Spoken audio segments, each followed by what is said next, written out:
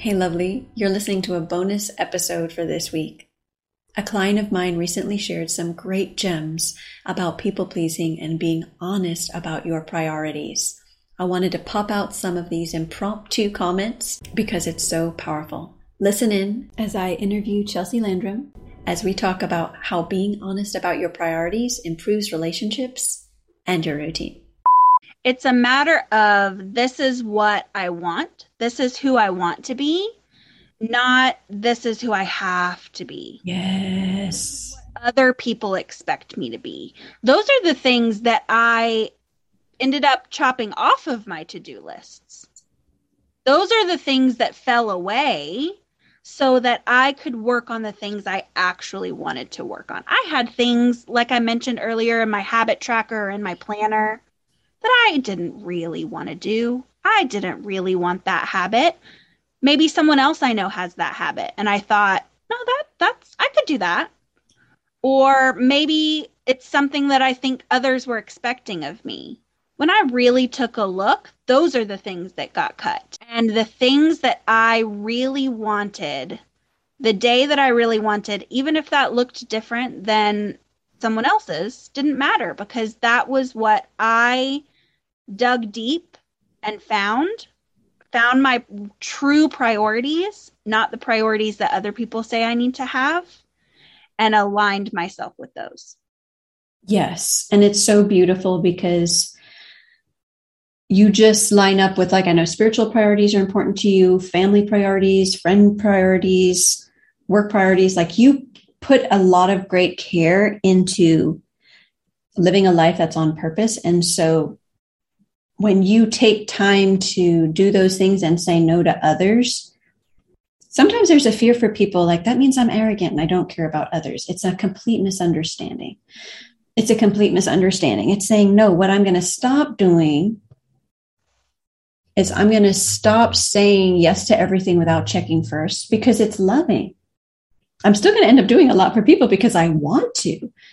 I would say that because I come from a place of having a tendency of having people pleasing tendencies, that it does feel like that in the beginning to not just say yes because someone wants me to say yes. It at first, saying no to something feels like, well, I'm going to let them down. They're going to be disappointed. I would rather rearrange everything in my day and my schedule to do this for someone. Well, then that never works. That, like you said earlier, that saps the joy out of the things that you are doing for people. So it's a change of intention, pausing when something does come up, an invitation, a task, something else to go on the schedule, to pause and think about what that really looks like for me and be able to give them a genuine answer. Also, what it looks like is no longer having to come up with an excuse. That was something I felt pressure to do because if I couldn't say yes and please the person, I had to make them comfortable with my reason, with my excuse. And now the reason is that it doesn't line up with what I have set. And what I have found is that everyone actually respects that. My greatest fear was that everyone was going to be disappointed in me and that I was letting everyone down. And turns out that's not true. In fact, they have greater respect for the pause and the true response of if that is something that I can do for them. Yeah. Yeah. It's almost like you can increase your reliability